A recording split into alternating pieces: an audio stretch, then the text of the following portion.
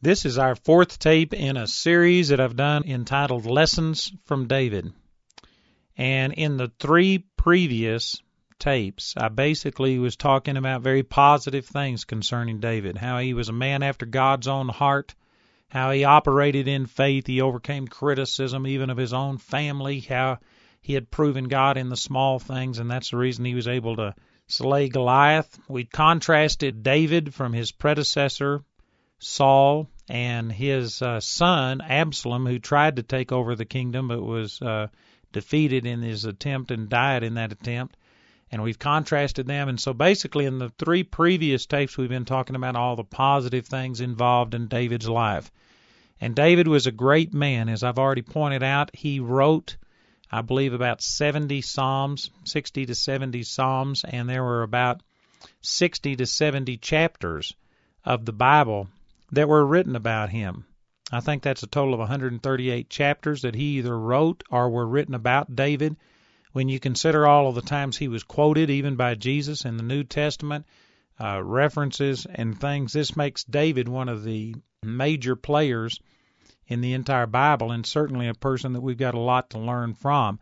There were many great things, but today we're going to come to David's great downfall, his sin and transgression against God. And I tell you, there's just as much that we can learn through the negative things in David's life as we can from the positive things that he went through. And you know, it's amazing to me how that the Bible is very candid. And even the major characters of the Bible, it doesn't gloss over their failures, but instead it very plainly tells you, like for instance, Moses is a man who actually murdered a person thinking that he was bringing God's will to pass. Moses got angry and lost his temper, and because of it he was kept out of the promised land. You could go through and talk about Abraham. It talks about Abraham's inability to have children, and because of this he was swayed by his wife and went into his handmaiden Hagar.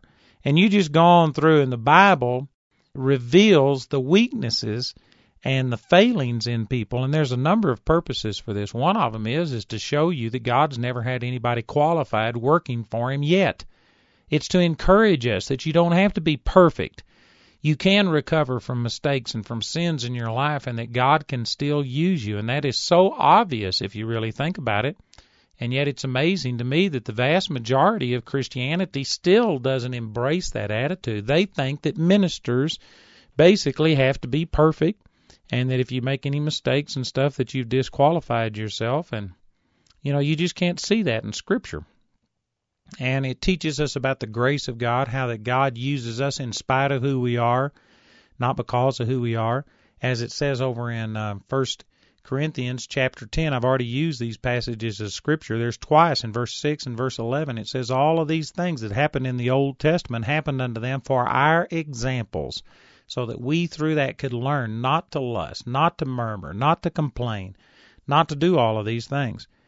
So we're going to learn some things here from the life of David that I think are going to be very beneficial to you. If you've already been through a major failure, a major moral failure in your life, there's going to be some things here that are going to tremendously help you to be able to recover and see the way that God dealt with David and the way that God was able to still use him. If you haven't been through a major moral failure, then you know what? You can take a lot of instruction from the life of David, and through this you can see how dearly this cost him, how much it hurt him and hurt other people, and this ought to inspire you not to go that route. So wherever you are, there are some wonderful things here that we can learn from this example of where David fell into sin with Bathsheba. This is recorded in 2 Samuel chapter 11. And in verse 1 it says, And it came to pass, after the year was expired, at the time when kings go forth to battle, that David sent Joab and his servants with him and all Israel, and they destroyed the children of Ammon and besieged Rabab, but David tarried still at Jerusalem. Now, as we start talking about his sin with Bathsheba, let me just say that sin like this, moral failure, I mean not where you just make a mistake, where you, because you're human, fail to do something that you should do, But I'm talking about a moral failure where you just literally turn and go the other direction. It is a rebellion towards God. And I don't think there's any other way that you could class this. Matter of fact, the Lord said that over in chapter 12. We'll be getting to that. For you to have a major departure from God, the way that David did here, it doesn't happen accidentally. There are reasons why this happens. Sin has to be conceived. That's the terminology that's used in James chapter 1. In the same way that a baby has to be conceived. The stork doesn't bring it. You don't get pregnant by drinking the water after someone else. It's not something that you catch from a person like a cold or a virus. You have to plant that seed. Well, in the same way, there are reasons why people conceive these sins. It has to be conceived. And there are reasons why David fell into this moral failure. David started out with a pure heart, a heart that was after God himself. And David remained faithful through all the hardships, through all of these things. I mean, when he was being pursued by his father-in-law, the previous king Saul, he remained faithful. He refused to be influenced by the ungodly counsel around him. He stayed sensitive to God. Throughout all of his hardships and battles where he was overwhelmed at times and fought overwhelming odds, went out against Goliath, did all of these things. He remained faithful. His faith was stayed upon the Lord. And there are just so many positive things about David. And yet here he is having a major moral failure. I mean, it's like he didn't even know the Lord. It's just really totally contrary to the way his heart was his whole life. This is just like an anomaly in his life. It didn't happen accidentally. There were reasons why it happened. And I think that this first verse here in chapter 11 begins to give us a clue. It says here, at the time when kings go forth to battle, that David sent Joab and his servants with him and all Israel, and they destroyed the children of Ammon and besieged Rabab, but David tarried still at Jerusalem. Here's one thing. This is a little bit subtle in this verse, but I really believe this, and I believe it to be true. David was anointed by God to be king, and part of the job of the king was to be the commander-in-chief, the general over all of the armies, to run the battles. It was time when kings were going out to battle. David was the king. He should have been going out to battle with his troops, but instead he sent Joab, the commander, the general over all of his troops, and he stayed in Jerusalem.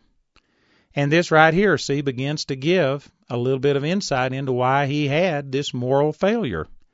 And it's because he wasn't doing what he was called to do. He had lost his vision. Let me say some things here that some of you may have a hard time recognizing and embracing this, but I really believe it to be true. That you know what, when you are under pressure, when it looks like your goal is nearly unobtainable, it is so far-fetched, it is so far from being where you are, it creates a hunger on the inside of you to have that goal obtained, that it keeps you focused. It keeps you focused on the things of God. It keeps you intent. It keeps an energy, an enthusiasm going on the inside of you when you have a goal out in front of you. But you know what? When you begin to obtain your goal, that is a dangerous time because you no longer have this purpose. As I was talking on the last tape that I made in this series, one of the things about David that made him such a great man was that he had a purpose that was bigger than himself. He served a higher purpose. He wasn't in it for himself. And he had this goal of liberating God's people, bringing the nation of Israel to a prominence and to the place that God intended, and being God's minister, actually, to the people. And as long as he had that goal out in front of him and he was occupied with it, did you know one of the best defenses against temptation is just being focused on what God called you to do, being occupied, being about your Father's business, doing things like that. It is a very beneficial thing to have a purpose and a goal that consumes your energy and your attention. When you get bored, that's when you open yourself up to a lot of things from the devil. You know, there's this saying that some people claim to be in the Bible. It's not, but I believe it's a scriptural principle about that idleness is the devil's workshop. Many of us grew up hearing that. And I don't think it is in Scripture. I've never run across it. But it is a godly principle that, you know what, you need to be doing something. You need to have a purpose, a goal in your life. And this first verse of the 11th chapter is saying that David had quit doing what God called him to do. Now, I'm reading between the lines, but I believe that the reason he had quit doing it was because he had won so many victories. The kingdom was now established. He had prospered so much, and prior to this period of time, David had even wanted to build a temple. The prophets, told him that, well, yes, go ahead. And then that night the Lord spoke to this prophet and said, no, you can't do it. Your son's going to do it. And the Lord gave David prophecies about how his kingdom would endure and he would always have a son sitting on the throne. I mean, tremendous prophecies. What all of this did, it just brought David to like the pinnacle. It brought him to the apex, to where he was at the top of the game. Everything he had wanted for the nation, for himself, for his heirs, for all of these things, it was all being done. In other words, he had reached his goal. He had fulfilled what he set out to do. And now he was so prosperous that he could send his armies to battle without him. It was just a minor skirmish. It wasn't a major thing. It wasn't really a chance of Israel losing in this battle. They had the superior power. It was going to happen, and so David didn't have to go. He didn't have to do what God told him to do. And when the pressure was off, David let up. He quit seeking God with the same intensity. He wasn't doing what God told him to do. And basically, David was just bored. I believe that you can see that in the second verse. It says here that it came to pass in an eventide that David arose from off his bed and walked upon the roof of the king's house, and from the roof he saw a woman washing herself, and the woman was very beautiful to look upon. Now notice it says that in the eventide David rose up from his bed and walked out on the roof of his house. Did you know David was getting out of bed when most people who have worked and have a purpose and a job that they have to do, they were just getting off of work and going to bed.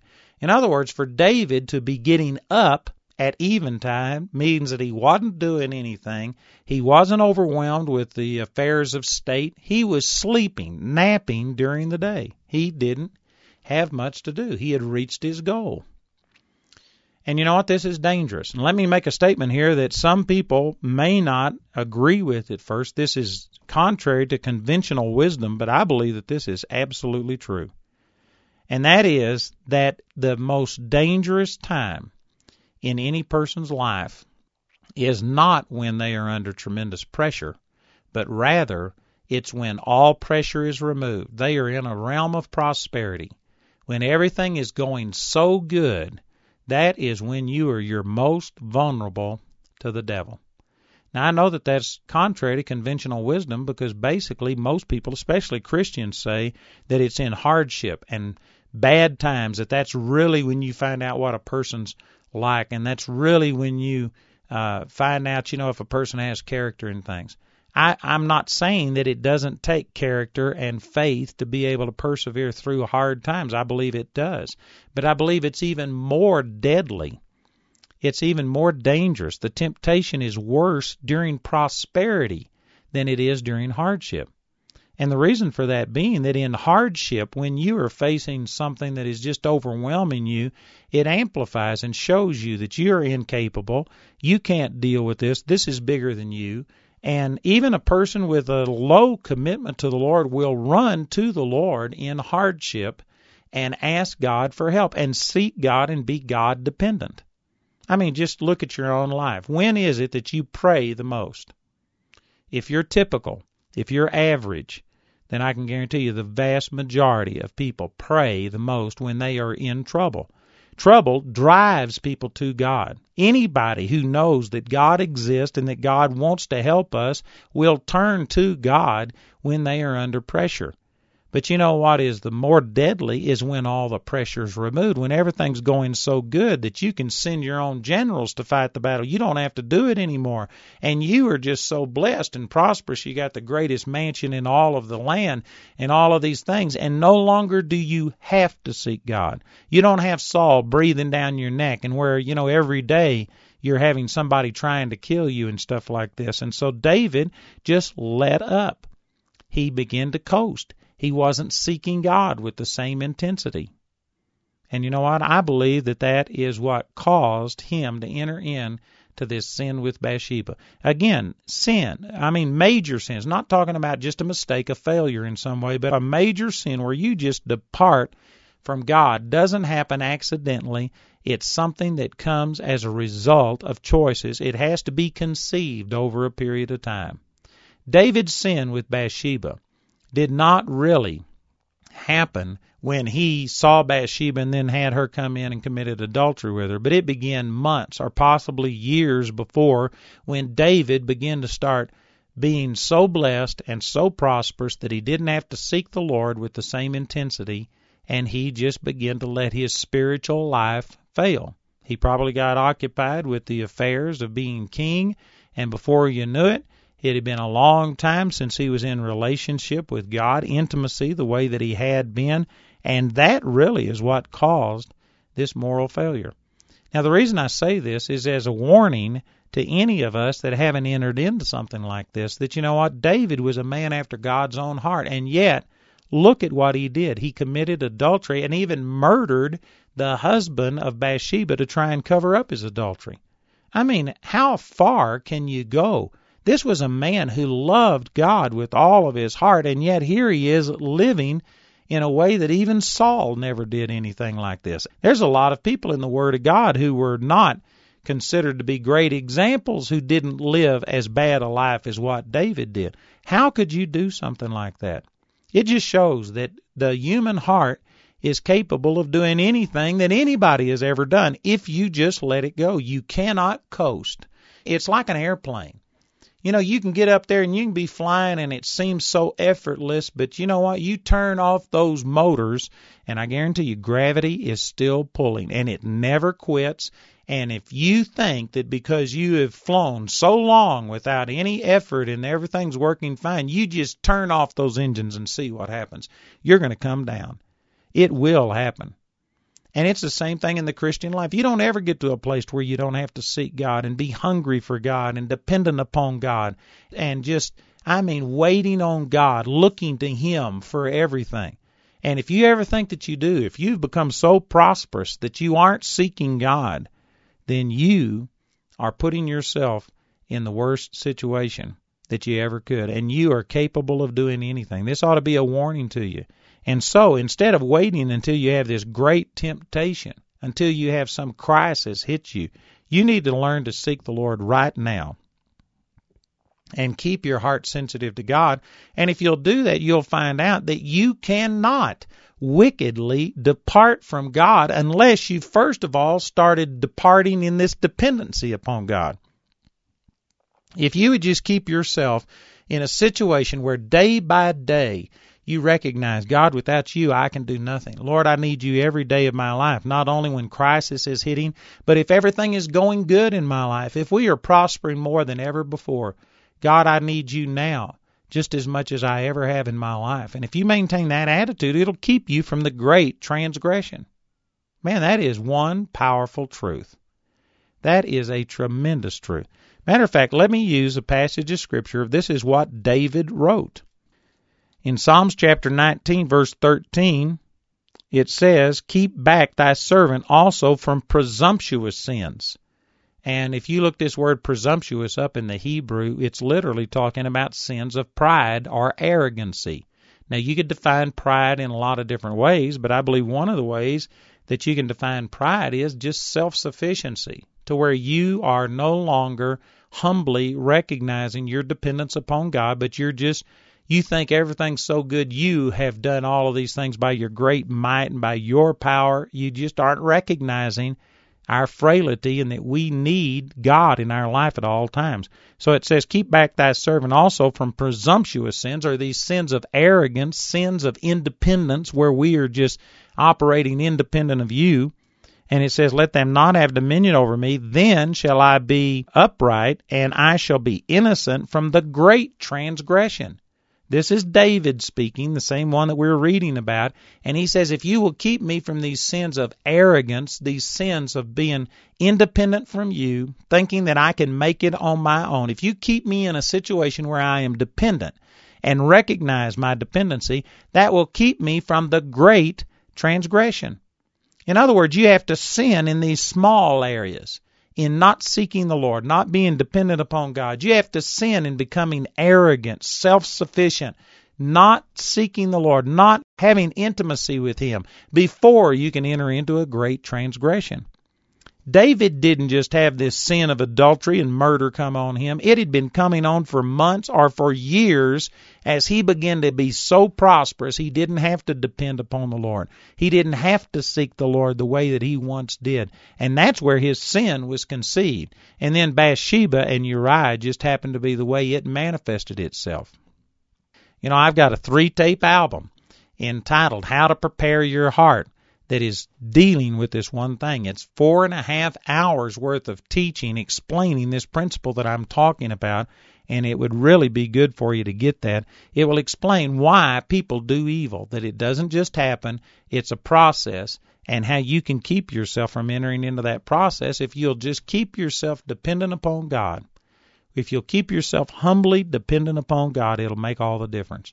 So David was just basically so blessed, so prospered, he didn't have to do what God told him to do. He wasn't obeying God. He was at home sleeping during the day, goofing off, didn't have a purpose, aimless.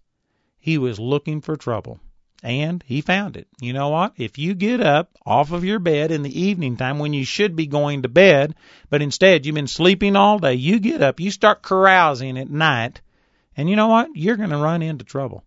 And David found it. David saw Bathsheba washing herself, and so in verse 3 it says, David sent and inquired after the woman, and one said, Is not this Bathsheba, the daughter of Eliam, the wife of Uriah the Hittite? And David sent messengers and took her, and she came in unto him, and he lay with her, for she was purified from her uncleanness, and she returned unto her house. It says in verse 5 that the woman conceived and sent and told David and said, I am with child. And so rather than read all of this, I'm going to summarize it. But David, when he found out that Bathsheba was pregnant, of course, this was going to really look bad for him. His sin was going to be found out. Rather than humbling himself right then and dealing with it, this just shows you how hardened his heart had become towards God. I mean, I can't imagine doing what he did, but if I could imagine it, I think that by the time that I found out that the woman got pregnant, man, I'd just feel like, oh, God, you know, and I would deal with it right then. I wouldn't have gone any further. But no, David, he didn't skip a beat. He called for Bathsheba's husband, Uriah, who was a soldier out fighting the battles that David was supposed to be fighting. He called for Uriah to come back home, and he acted like he was interested in the battle and what was going on. So he had Uriah give him a report, and then he released him, and he expected Uriah to go home and have sexual relationships with Bathsheba. And he sent some food down there to bless him and all this. Well, it turned out that Uriah didn't go home. Instead, he stayed on the steps of the king's house. The king was told about it in the morning, so he called Uriah in and inquired, and he says, why didn't you go home? And Uriah says, what am I going to do, go home and have relations with my wife while my comrades are out there in battle and they're sleeping on the ground and they're putting their life on the line? He says, man, I'm not going to do it. David saw that his plan didn't work, so what he did was have Uriah stay over some more. He had a feast. He called Uriah to the feast and made him drink until he got drunk, thinking that surely this man's resolve is going to crack when he gets drunk. But instead, when the feast was over, Uriah, even though he was drunk, he still made the decision to stay there at the steps of David's palace. He refused to go home. And so David saw that it just wasn't going to work to have Uriah and Bathsheba get together. And so instead he wrote a letter and told Joab, the general, to put Uriah in a place where he knew it was dangerous and then withdraw from him so that he would be killed. And he even sent this letter by the hand of Uriah. Now, I'm sure that the letter had some kind of a seal on it as protection, but also David had seen that Uriah was a man of such integrity, such high standards, that he probably didn't have any doubt that Uriah would never look into this letter somehow or another, try and break the seal and get around it. he sent Uriah's own death sentence by his hand. You know, the irony of that, the hypocrisy of that, the evilness of that is just amazing. It's amazing how David could stoop so low. And then Joab cooperated. You know, David not only did this on his own, but he had to involve servants in this sin with Bathsheba. He sent servants out to get Bathsheba. Then he had his general comply with it and basically kill Uriah. He involved other people in his sin. I've had lots of people say, well, I'm not hurting anybody but myself by the things they do, and that's just never true. I guarantee you somebody else is always hurt by our sin, by the things that we do. David involved a number of people in this, and I guarantee you his iniquity was spread around among them. And so Joab, the general, did this. Uriah was killed. The word came back. And David, when he heard that Uriah had been killed, he sent and took Bathsheba and made her his wife. But look in the last verse of this 11th chapter of 2 Samuel. It says, verse 27, and when the morning was past, David sent and fetched her to his house, and she became his wife and bare him a son. But the thing that David had done displeased the Lord. What an understatement. So in the 12th chapter, we have Nathan the prophet, who had been a friend of David and an advisor, a prophet for a long time. He came to David, and he gave David this parable in 2 Samuel chapter 12, verse 1. It says, and the Lord sent Nathan unto David, and he came unto him and said unto him, there were two men in one city, the one rich and the other poor.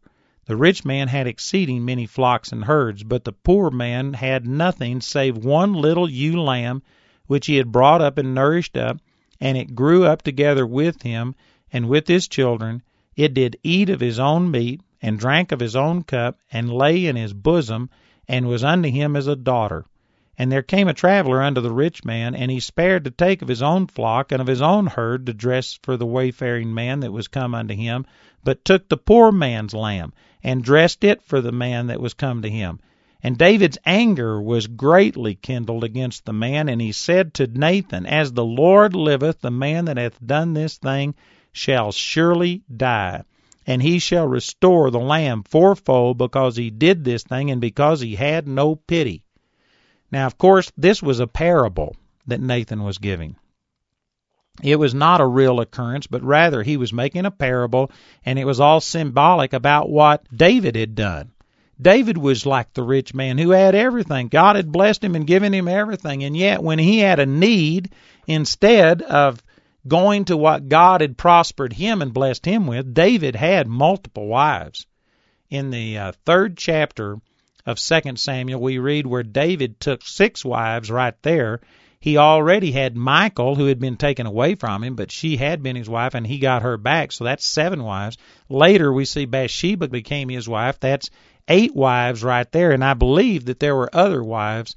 I'm just not totally up on all that, but at least 8 wives David had, and instead of drawing and satisfying his sexual desires by the wives that he had, which were all legal by law that God had given him, he went and took a man, Uriah's wife, while he was away fighting David's battles, serving David, and he took that man's wife and then killed the man to be able to try and cover up his sin. And this is what that parable was all about. And David just got furious. He says the man that has done this thing is going to die, and he's going to have to make restitution for this lamb that he took fourfold. In other words, he'll have to give that poor man 4 animals for the one that he took. Look at this passage of Scripture in James chapter 2. In verse 12 it says, so speak ye, and so do as they that shall be judged by the law of liberty. For he shall have judgment without mercy that has showed no mercy, and mercy rejoiceth against judgment. In other words, the Lord here is saying that he delights in showing mercy to people who have shown mercy. But people who have shown no mercy, who have been critical, judgmental, they reap what they sow. And did you know David knew this principle? Because if you'll turn over to 2 Samuel chapter 22, this is a psalm that was written, and I believe it was written before David's sin with Bathsheba, because in here he talks about that he was pure. He had never wickedly departed from the Lord. He had never done any of these things. He had remained righteous. And I believe that that's him writing this psalm, even though it's listed later in the chronology of 2 Samuel. It was really written before his sin with Bathsheba. The context shows that. And in verse 22 of this chapter, 2 Samuel 22:22, he says, "For I have kept the ways of the Lord, and have not wickedly departed from my God. For all his judgments were before me, and as for his statutes, I did not depart from them." I believe that that's indicating that this was prior to his sin with Bathsheba. And look what he said in the 26th verse. This is also written in Psalms 18. It's the same psalm if you compare them together. But in 2 Samuel 22:26, it says, "With the merciful thou wilt show thyself merciful, and with the upright man thou wilt show thyself upright." So here's David saying basically the same thing that was said in James chapter 2 about God has judgment without mercy on those who have shown no mercy. He's saying here, with the merciful, you will show yourself merciful. With the upright, you will show yourself upright. So the reason I'm bringing all this out is to say that David had at one time had this principle revealed to him. David knew that if he wanted mercy, he had to show mercy. If he didn't show mercy to other people, he would receive no mercy. And yet David had departed from God. He had quit seeking God. He had allowed himself to be drawn into adultery and to commit murder, trying to cover up his adultery, and he was just going on as if nothing had happened. His heart had become so hardened that he had quit being responsive to the things that God had shown him. And right here, when this parable came to him and he heard this story about a man who did something that was really much less of a transgression than what David did. Just taking a man's lamb and killing it to feed somebody who came to visit you is not near as great a transgression as taking another person's wife and then murdering the husband trying to cover up your adultery. David was the one who was in the greater transgression. Listen to this. This is something I think that could really make an impact in your life. I believe that David basically determined his own judgment. God gave David a parable through Nathan the prophet, and if David would have shown mercy and have said, well, you know, this man's done wrong, I'm going to make him make restitution, but I'm going to give mercy to this man. Maybe there's a way to redeem this man. Maybe his heart was right. Instead of going any further, finding out any other details, he just jumped to judgment. He said, this man will die, and he is going to suffer 4 times the punishment, the suffering that he's caused. And you know what? Mercy rejoices against judgment. If you don't show mercy, you won't reap it. I believe that God basically gave this parable to David to see how David would respond. Would David be merciful towards a man in this parable? If he would have, then I believe God would have been merciful to David in the way that he dealt with this transgression. But when David showed no mercy, then you know what? It basically meant that God was going to show no mercy. God responded to David the way that David was responding to other people. And the harshness of this judgment that came on David, I believe, was determined by himself. Man, that's a radical statement. Do you know what? If we would be merciful to other people, we ourselves would receive mercy. Well, I've seen that. I've done some things that were stupid, but you know what? I have been merciful to other people, and I've been able to reap mercy. God's been gracious to me when I say things and hurt people's feelings and do things. You know what? God has been merciful to me because I've been merciful to other people. Again, I can remember a media ministry who just was vicious and condemning anybody and everybody. And then when he fell, guess what? I mean, he received it back 4-fold, the judgment that he had put on other people. Boy, people were merciless with him, and it's just destroyed his ministry. I believe if he would have been more merciful to people, have shown a little bit of compassion, he might have reaped more compassion. Boy, this is a great principle that we need to learn in our life. If you want God to be merciful to you, you need to be merciful to somebody else. Man, if you're going to rail on other people when they make a mistake, expect that you are going to be railed upon when you make a mistake. I think all of us have seen this. Everybody listening to this tape, I'm sure, has seen somebody who is just so judgmental, Mr. and Mrs. Perfect, and they tried to make everybody else be perfect, and if they weren't, they criticized. And then they themselves fail. They come into some mistake, and it's like somehow or another you get this feeling of justice. It's payback. It's vengeance. They've condemned me. They've condemned everybody else, and you just love to see that person receive what they deserve. But you know what? When a person is merciful, you want to extend mercy to them. It's his principle. And I believe that David brought this judgment upon himself by being so strict in his criticism of this man in the parable. And so in verse 7, Nathan the prophet said to David, "You are the man." This really wasn't a parable about a rich man and his poor neighbor and taking his lamb from him. This was about David and Bathsheba and Uriah. So Nathan said to David, "You are the man. Thus saith the Lord God of Israel, I anointed thee king over Israel, and I delivered thee out of the hand of Saul. And I gave thee thy master's house and thy master's wives into thy bosom, and I gave thee the house of Israel and of Judah. And if that had been too little, I would moreover have given unto thee such and such things." Boy, now this is an amazing statement. In other words, the Lord is saying, David, look what you've done. Man, I have blessed you. I have prospered you. I've done all of these things. And if I hadn't have given you enough, I'd have given you more. In other words, if you weren't satisfied, I'm not against you having more. He says, I'd have given you more wives. I'd have given you more money. I'd have given you more fame. I'd have given you more of anything.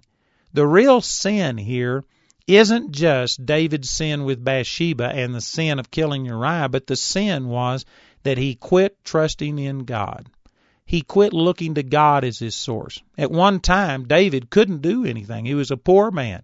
He was a nobody, and he had to be God-dependent. But now he had become king, and he was powerful. He was the head of one of the most powerful nations on the face of the earth at the time. He could do anything he wanted to, and he quit trusting God as his supply. He started just doing things because he could do it, because he was king, and he could do whatever he wanted to. Boy, there's a danger here for us. Now, when you prosper to such a degree that you no longer have to pray and have God provide things for you, but you can just go out and get anything on your own, there's a danger here that you will quit depending upon God, and that's really the transgression. And that's what the Lord's bringing out. He's saying, I'd have given unto you more if you would have asked me. And then in verse 9 he says, "Wherefore have you despised the commandment of the Lord to do evil in his sight? You have killed Uriah the Hittite with the sword, and have taken his wife to be thy wife, and hast slain him with the sword of the children of Ammon. Now therefore the sword shall never depart from thine house, because thou hast despised me, and hast taken the wife of Uriah the Hittite to be thy wife." Boy, these are some of the most powerful scriptures in the entire Word of God to me. The Lord has spoken some things to me here that have just impacted my life tremendously, and you're going to have to ask the Holy Spirit to help you to get this, because most people just don't think this way. And yet I believe it's the proper way to think. That's what the Lord is saying here. Notice the way that he reproved David. He didn't say, David, look what you've done to Bathsheba. Look how you've defiled her. Look what you've done to Uriah and how you've killed him and done all of these things. Look at all of the people that you've offended. That's not what the Lord said. You know what it was all came down to? He says, David, look what I've done for you, and I'd have given you more if you would have trusted me. And then in verse 10 he says, all of these things are going to happen because you have despised me. He didn't talk about you despise Bathsheba, you despise Uriah, you despise my commandments. And he says, you have despised me. It was all about his personal relationship with God. And that's the way that the Lord reproved him. Now, here's something that you've got to let the Holy Spirit help you to get hold of this, or you can miss this. Most people think of sin in terms of the damage you do to other people. For instance, when it comes to stealing, most people think that stealing is wrong because it damages the person that you've stolen from. You've violated them. And because they look at it only in these external terms, well, then many people justify certain types of theft. Like, for instance, your employer. There's a lot of people, a lot of Christian people who go to work, But they will take, pens. They will take small things. They will steal a little bit of time. They think, well, the employer, he's got this big business. They can afford it. They will doctor their timesheets. They will lie a little bit. But see, they don't feel bad about it because they're thinking of sin, stealing, only in the terms of what damage is it doing. For instance, I've heard some stories about big corporations that, they allow for a certain amount of thievery. They allow for a certain amount of things, and it's just written off. They have insurance to cover fraud and different things like this. And so there's a lot of people, white-collar crime, that actually think, I'm not doing anybody any damage. This big corporation wouldn't even miss $100,000. They got insurance to cover it. And so they think about it in those terms. But what they're missing is, first of all, that's not the right way to think about it. But all of that aside, what they're missing is whether the company has insurance to cover it, whether they can get by, whether they've made allowances for a certain amount of shoplifting and different things like this. The thing you're missing is you are sinning against God. It doesn't matter whether the company needs it or can get by without it or not. The problem is you, instead of trusting God and letting God supply things for you in an honest way, in a way of integrity, you are doing it your way. You are going against God. You aren't trusting God. And that's the heart of the sin. The heart of the sin is really unbelief. You aren't trusting God. I wished I had time to teach on this, but I do have a 3-tape album. I've got a 3-tape album for nearly everything I know. But I've got a 3-tape album entitled The Positive Ministry of the Holy Spirit. It's taken from John chapter 16, verses 8 through 11. And it says there that the Holy Spirit reproves us of sin and of righteousness and of judgment.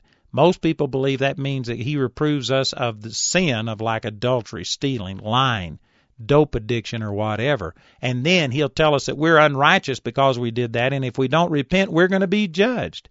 But that's not what that's saying.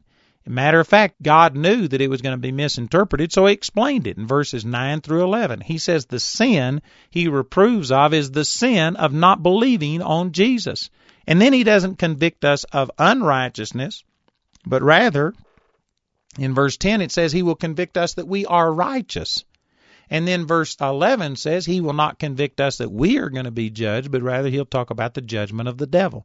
Again, I really stress this tape set entitled The Positive Ministry of the Holy Spirit. It is a powerful teaching. It would really bless you. But here's what I'm trying to get at. The bottom line, the root of all sin, is just the fact that we aren't trusting God. That's really what's wrong with stealing. You aren't trusting God. And if you define it only in the terms of, well, I didn't hurt anybody, they'll never miss it.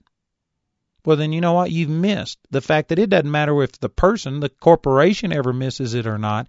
God is missing you depending upon him. You are going about obtaining your needs in an ungodly fashion, a fashion that is contrary to his instruction, and that's the transgression against God.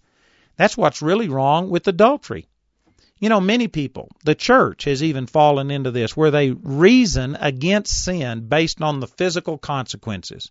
They'll talk about if you go out and commit adultery, man, you're exposing yourself to sexually transmitted diseases. And with the AIDS epidemic and all of the things that we're facing today, you are just playing Russian roulette. And they will try and argue for purity, sexual purity, on the basis of just physical consequences that could come. Now, those things exist. And if that's all the reasoning that you had, that would be a good enough reason to remain sexually pure, is because that's stupid to go out and do that. But you know what? It's really the wrong reasoning. Because look at it this way. What would happen if medicine was able to come up with a cure for all sexually transmitted diseases? What if AIDS was obliterated? Would that all of a sudden make sexual promiscuity okay? Well, of course it wouldn't. But see, if you use logic like that to reason with people why you shouldn't live in sexual immorality, well, then they're able to excuse it and say, well, I'm using protection, I'm having protected sex, and, all of these other things.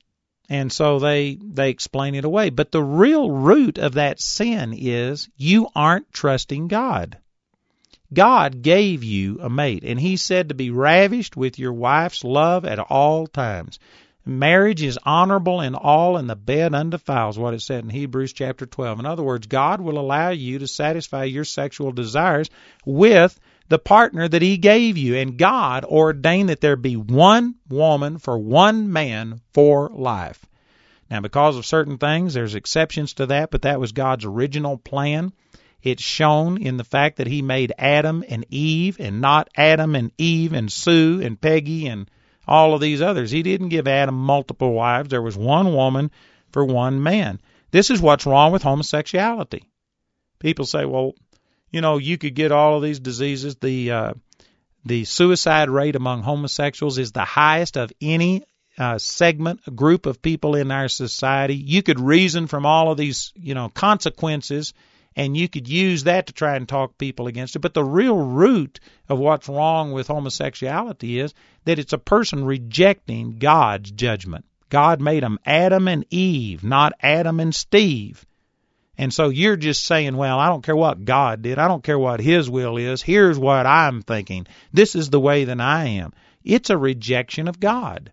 It's a rebellion against God. I pray that you're getting what I'm saying.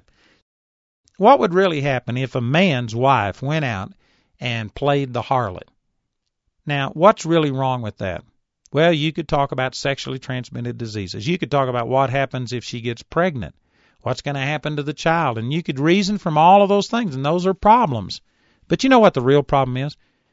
What would happen if a woman went out and had sexual relationships with somebody else, and if there was no sexually transmitted disease, if there was no pregnancy that came out, would that mean that because the consequences weren't there, that the husband would just say, well, you didn't get pregnant, you didn't get any sexually transmitted diseases, so it's okay? Well, of course not. The real problem is that she broke her covenant with the husband. Now, if you have these other consequences, such as pregnancy or sexually transmitted diseases come, well, then that adds to the problem. But the problem exists if she doesn't get pregnant. If no other consequences come, she broke her covenant with her husband. And you know what? The husband would be grieved and would have to deal with that.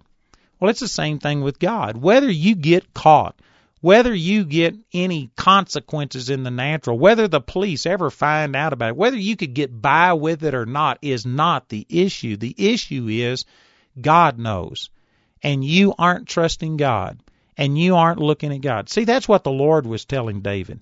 He didn't say, David, look what you did to Bathsheba. Look what you did to Uriah. Look what this is going to cost you in the nation. Look how my name, all of these things. Instead, he says, how could you have despised me? It's amazing how people miss this. You know, with my own children, I remember when I first let them start taking the car to be gone on a date or to do something. You'd tell them to be in at 11 o'clock. And I remember that if I told them 11 o'clock, they'd be in at 11:10, 11:15, or whatever. And then when they come in, I get to talking to them, why are you late? And they say, it's only 5 minutes. It's only 10 minutes. What's going to happen? And, you know, I'm just like most parents. I don't always communicate things right. I remember telling my kids and saying, well, it's late at night. What would have happened if you'd have had a flat? What would have happened if you'd have run out of gas? What would have happened if something, you could get stuck? That's when all the weirdos are out at night. Man, this is dangerous. You could have been hurt. Something could have happened. And you know what? The kid listens to that, and what they're thinking is consequences. And they just don't believe that they're going to run out of gas, that they're going to have a flat, and they don't. They look at the consequences and they think, what is the big deal between 11:15 and 11 o'clock? And they just don't understand. But you know what really is the issue? I'm not sure that I ever made this clear to my kids. It took me a while to figure it out myself. But you know what's really the issue? Coming in at 11:10 instead of 11 o'clock. It's not those 10 minutes. Then in 10 minutes, the whole world turns bad and you got to get in before your car turns back into a pumpkin, and it's not that kind of thing at all. You know what the real issue is? It's the fact that, hey, I don't owe you. It is not a God-given right that you drive the family car and that I let you stay out at night. It's a privilege. And you know what? I've trusted you. And I've extended grace to you, and I've trusted you. And you didn't honor my trust. You've offended me because you know what? You didn't honor me. If I say 11 o'clock, you're going to push it to 11:10 or 11:15. The real issue here isn't just all the physical things, even though they exist. The real issue is that I've trusted you and you've broken my trust. How could you have done this to me? And see, that's what kids don't get lots of times. They just think, well, what's the difference between 11 o'clock and 11:10? That's not the big deal. The big deal is that you were trusted, and you can't be trusted. You've proven that you can't honor that trust. You've proven that you don't really respect your parents, that you're going to do what you want to do. And if they say 11, you're going to push it 10 or 15 minutes or whatever. See, that's the way it is with God. This is what's really wrong with sin.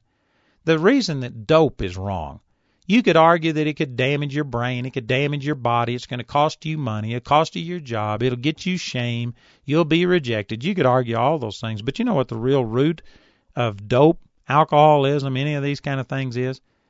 It means that you're miserable and that you're looking for an escape, and you're willing to waste money, you're willing to put your health on the line. In other words, you're saying, I am so miserable that I'm willing to run all of these risks just for these few moments of being high and numb and euphoric to where I don't feel my problems. In other words, you are turning to a pill or to a bottle to alleviate your problems instead of turning to God. You're using a pill or a bottle as a substitute for God, and that's what's offensive to God.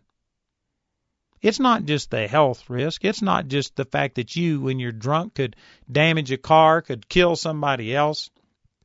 Even those things are factors. The real root of the cause is that, you know what, you aren't letting God meet your needs. You're getting your needs met out of a bottle. And that's what grieves God. When you begin to look at it this way, then you know what, it wouldn't matter if another person was around. It wouldn't matter if you could get by with sin. It doesn't matter about consequences. You have a standard on the inside of you that will hold you in any circumstance because it's a personal deal about you and God. You know, when it came to Joseph, he was taken into slavery and sold to Potiphar, and he was a slave in Potiphar's house. But because he was faithful to God, God gave him favor, and he began to be promoted. And Potiphar's wife came and tried to entice Joseph into committing adultery with her. This is in the 39th chapter of Genesis. And she pressed him, but he wouldn't do it. And finally, one day, he just says, how could I do this great wickedness and sin against God? See, if you were looking at it only from a situational ethics type deal, a relative morality thing, he could have looked at it and he says, man, I'm a slave. I was forsaken. I was sold into slavery. God hasn't done me any good. And he could have been bitter, and he could have said, well, I'll just indulge myself. He could have thought about it only from the standpoint of, can I get caught? Well, no, he couldn't have, because the wife of Potiphar certainly wasn't going to tell on him, because it would have been her own head on the line. And so, you know what? He was guaranteed that he could have gotten by with it. If he was just looking at it from a standpoint of, am I going to get caught? Is this going to cost me? Well, then he probably would have indulged himself. But see, he says, how could I do this great wickedness and sin against God? Now, he knew it was a sin against Potiphar, but main thing was it was against God. See, this same logic is what kept me pure in Vietnam, while most of the other people I knew in Vietnam just lived like animals. I was in a company of 200 people, and they had about once every 6 weeks, they had what they called stand down, and they would bring the troops out of the front lines and bring them back to the rear area, and they would give you all of the booze and all of the sex that you could have. They would bring in Filipino showgirls who were nothing but glorified prostitutes, and after the show, they just gave you all these bunkers, and you could have all the sex that you wanted. And out of 200 people in my company, I'm the only one whom I'm aware of that didn't participate in that.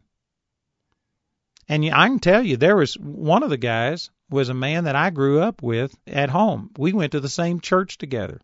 And he wasn't a bad kid or anything like that, but I know the logic. I talked to him, and basically he says, I'm probably going to get killed next week anyway. What's it matter?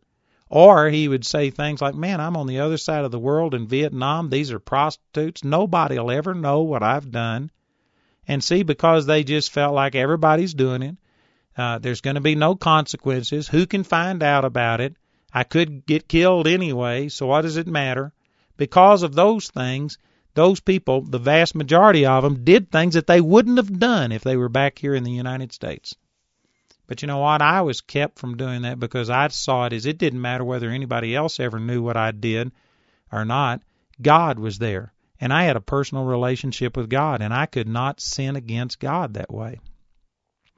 Man, that is a powerful truth. I just pray that you're getting this. This is the way that God reproved David. He says, David, how could you have done these things and have despised me? And because of that, this brought David back. God didn't rebuke him based on just consequences. It was all about, David, at one time you loved me. I think the New Testament terminology for this, according to Revelations chapter 2, he would have been saying, David, you've left your first love. At one time you used to love me, and I used to satisfy you, and I gave you all of these things, but now you've moved away from me, and you're satisfying your desires through lust instead of through love. That's the reasoning that God was using. And you know what? David got the message. Over here in Psalms chapter 51, I've already used this verse, but it's appropriate and needs to be used again. Psalms chapter 51, where David repented of his sin with Bathsheba, here's what he said. In verse 1, have mercy upon me, O God, according to thy loving kindness. According unto the multitude of thy tender mercies, blot out my transgressions. Wash me thoroughly from mine iniquity, and cleanse me from my sin. For I acknowledge my transgressions, and my sin is ever before me. Against thee, thee only, have I sinned, and done this evil in thy sight, that thou mightest be justified when thou speakest, and be clear when thou judgest. Man, notice he says, against you, and you only have I sinned. You know, in one sense, that's not accurate. He sinned against Bathsheba. He sinned against Uriah. He caused a lot of trouble with a lot of people. He brought this sin on down into his own family. He had lust, incest, murder in his children, and I believe he's the one that opened the door to it. You know, you could talk about lots of consequences that his sin caused, but really those were side issues. The main thing, the heart of the issue is exactly like he states it right here, against you, and you only have I sinned. And that's what brought him back into the proper relationship with God. Let me pause for just a moment and show you some of the physical consequences of David's sin. I'm not saying that they don't exist. I'm just saying that the bottom line in the way that God reproved David, the root of the sin was the fact that he wasn't God-dependent anymore. He wasn't seeking God. But there were other consequences. For instance, David began to start letting this sexual impurity flow through him. I believe it had access through him into his entire family. Amnon, his son, his firstborn son, wound up lusting after his sister Tamar, and he raped her.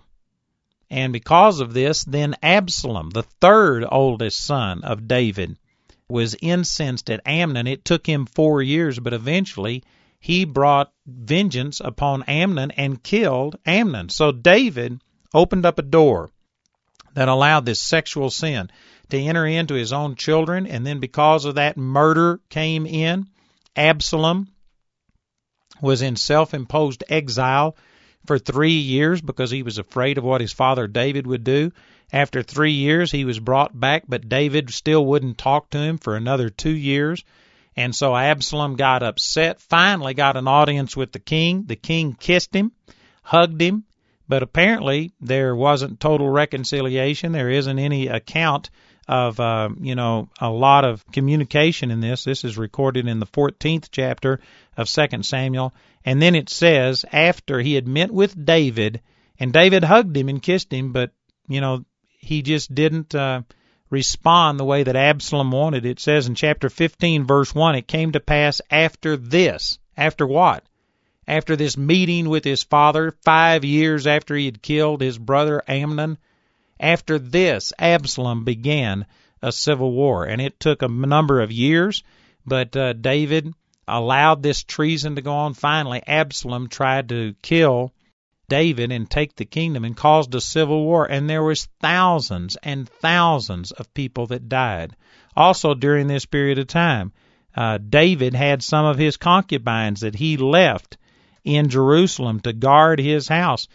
They stayed there, and Absalom went in and had sexual relationships with his father's concubines in the sight of all of the people. So again, I'm telling you what the results of David's sins are. You know what? It opened up his son to lust. It opened up, therefore, one of his daughters to rape. It opened up one of his sons to murder. It caused civil war. It caused his own wives to be defiled in the sight of all of these people.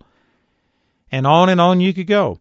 Look at this. Here's where Ahithophel gave counsel to Absalom and told Absalom that he should go in and take his father's wives and commit adultery with them, these concubines. Now, I will have to say that back during this period of time, when one king took over the kingdom from another, it was customary for him to take the wives of the previous king and have sexual relationships with them. The logic behind this was that if the previous king could have done anything about it, he would have. He would have never let his wives be defiled. So it was a sign that the previous king was out, the new king was in, or he would have stopped this. And so it was kind of symbolic of showing that the previous king is totally impotent. I've taken the kingdom, and here I can prove it by having relationships with the previous king's wives. So that was a practice of the day, and I believe that it had that benefit. But you know what else this shows? I mean, when Ahithophel, it says that his counsel was just like a person was inquiring of God. He never missed it. He was always right. And he counseled Absalom to take his father's wives and commit adultery with them. You know, surely you could have done something that would have solidified the people behind you and would have shown that there was no chance of reconciliation. Man, this is a fight to the death. We are in this for the long haul. Surely you could have done that some other way. Why would Ahithophel counsel something like that? Well, you know, here's something that you might miss unless you really study the Word and find this. But in 2 Samuel chapter 23, it says that Ahithophel was the father of Eliam. This is 2 Samuel 23:34. It says Eliphalet, the son of, I can't pronounce all of these names, and he was the son of another guy. And then it says Eliam, the son of Ahithophel, and I can't pronounce the rest of that. But anyway, here it says in 2 Samuel 23:34 that Eliam was the son of Ahithophel. Now look at 2 Samuel chapter 11 where it describes the adultery with Bathsheba. It says that he sent and inquired after the woman. This is 2 Samuel 11:3. And one said, "Is not this Bathsheba, the daughter of Eliam, the wife of Uriah the Hittite?" If you put these two scriptures together, it says that Bathsheba was the daughter of Eliam, and then 2 Samuel 23:34 says that Eliam was the son of Ahithophel. So what this means is that Ahithophel, this man who told Absalom, go in and take David's wives and commit adultery, defile them in the sight of all of the nation of Israel. You know what I believe part of his motivation for that counsel was? This means Ahithophel was Bathsheba's grandfather. And I believe that from the very day that he saw his granddaughter defiled by David and his grandson taken and killed by David, that Ahithophel had been nurturing bitterness, unforgiveness, and it had been brooding for years and years and years. And he was just waiting for an opportunity to get even with David. So you know what? You could say that David's sin affected Ahithophel. You could talk about how that it had just totally polluted his entire life with bitterness. You could talk about how all of these concubines had been defiled and it had destroyed their life. You could talk about how it cost Absalom bitterness and anger and hatred towards his father, and it cost Absalom his life. You could talk about how it cost Tamar her virginity because of David's sin. It cost Amnon. It let lust into his life. And then the thousands of people that died in the civil war that Absalom brought. All of those are consequences of David's sin. Just because I'm saying that the root of his sin was personal rebellion towards God, and that's what really is at the heart of all sin. I'm not saying that sin doesn't have consequences. Sin will take you further than you want to go. It'll keep you longer than you want to stay. It'll cost you more than you want to pay. You don't want to sin, even from just the circumstance, the consequence level. But even beyond that, something that will work at all times is you need to recognize that sin is a transgression against God. It's not trusting God. You aren't believing on God. If you steal, it doesn't matter whether the people you steal from can afford it, if they're rich people and have insurance. It's the fact that you aren't getting your needs met in a godly way from God. Instead, you're doing it in your way. You are imposing your wisdom above God's wisdom. It doesn't matter if you can go out and commit adultery in a way that you can guarantee there's no sexually transmitted diseases, that you'll never get pregnant, that nobody will ever find out. That's not the issue. The issue is you would be sinning against God, as Joseph revealed in Genesis chapter 39. Man, this is powerful. And if you get this, it will make a total difference in your level of integrity. You'll get to where you operate in integrity, whether anybody's watching, whether anybody's checking up on you, whether you're being held accountable or not. And sad to say, most people just don't live a life that way. You know, I actually read a thing in Reader's Digest about where they put some money in a wallet and they put in a name and address, all of the information that was needed to be able to return the wallet to its rightful owner. They put it out on the sidewalk and then they watched to see what people could do.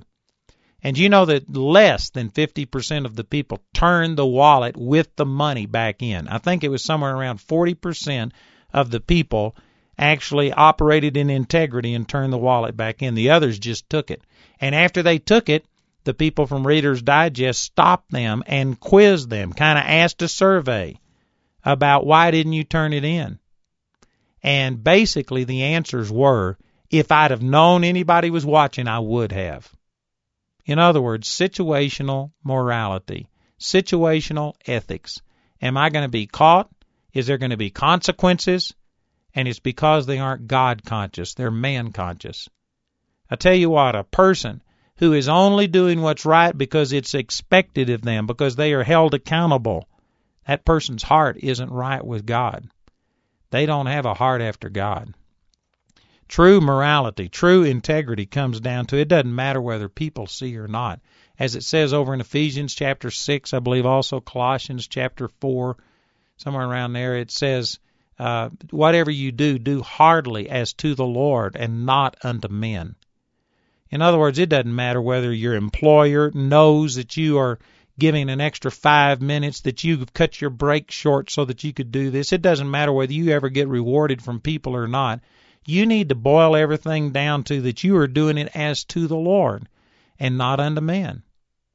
See, this is what kept me pure in Vietnam, is because I had a personal relationship with God, and it didn't matter if my family or if anybody that I counted on knew what I was doing or not doing or not. God knew. And my personal relationship with God caused me to have a level of integrity that most of the people over there didn't have. Boy, this is a powerful truth. These are things that we can learn from David.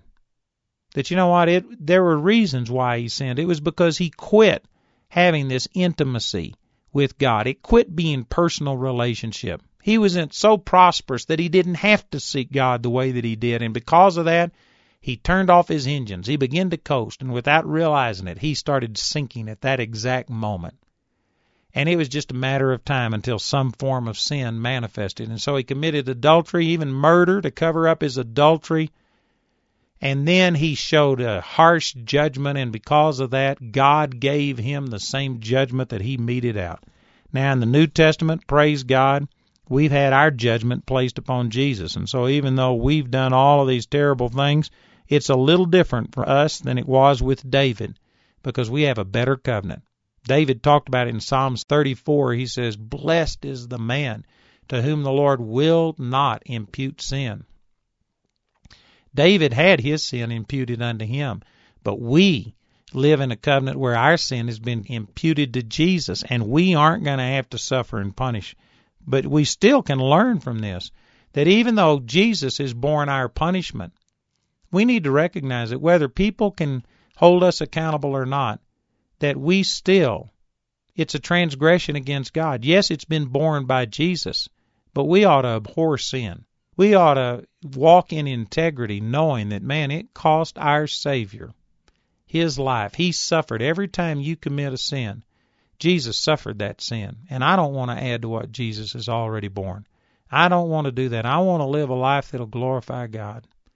I tell you, these are things that we can learn from David. Even though our sin had been placed on Jesus, David suffered consequences of his sin. He was totally forgiven. The child died that was born to him in Bathsheba. You can read that in the 12th chapter of 2 Samuel. And David interceded thinking maybe God would have mercy. But you know what? David had shown no mercy. He got no mercy. That child died. But then, after this transgression was done, you can still see the forgiveness, the grace of God in David's life, because he went in and had sexual relationships again with Bathsheba, this time as his lawful wife. She wasn't the wife of someone else. And even though this whole relationship with Bathsheba was conceived in total lust and sin, now that it was over and now that it was repented of, and a child had even died of that union, now God blessed that union. And David called the son that was born to Bathsheba, the second son who lived, David called him Solomon. But God sent Nathan the prophet and renamed him and called him Jedediah, which meant beloved of God. God put his stamp of approval upon that marriage. Boy, that has a lesson for us too. I mean, a lot of people that they got married totally out of the will of God. It was totally ungodly, but yet they find themselves in that marriage. What should they do now that they've turned their life over to God? Should they divorce and cause a break and go find someone else and complicate the thing? Well, basically, here's a scriptural precedent that if you get born again in a totally ungodly relationship, you know what? You, through your repentance, become a new person. God sanctifies you. He can make that relationship that was conceived in sin turn out to be a godly thing, even as David's relationship with Bathsheba was, and Solomon was chosen to be the next king. I tell you, we see the grace of God all through the life of David. I wished I had time to go through other things. There's so much more in the life of David, but these 4 tapes have hit some of the milestones, some of the major points in David's life. And I tell you, there's a lot of things that we can learn through this. And if we're smart, we'll learn it at David's expense and not have to learn it through our own hard knocks. Praise God. I just believe that God is going to prosper you and bless you with these truths and cause you to walk like David, a man after God's own heart.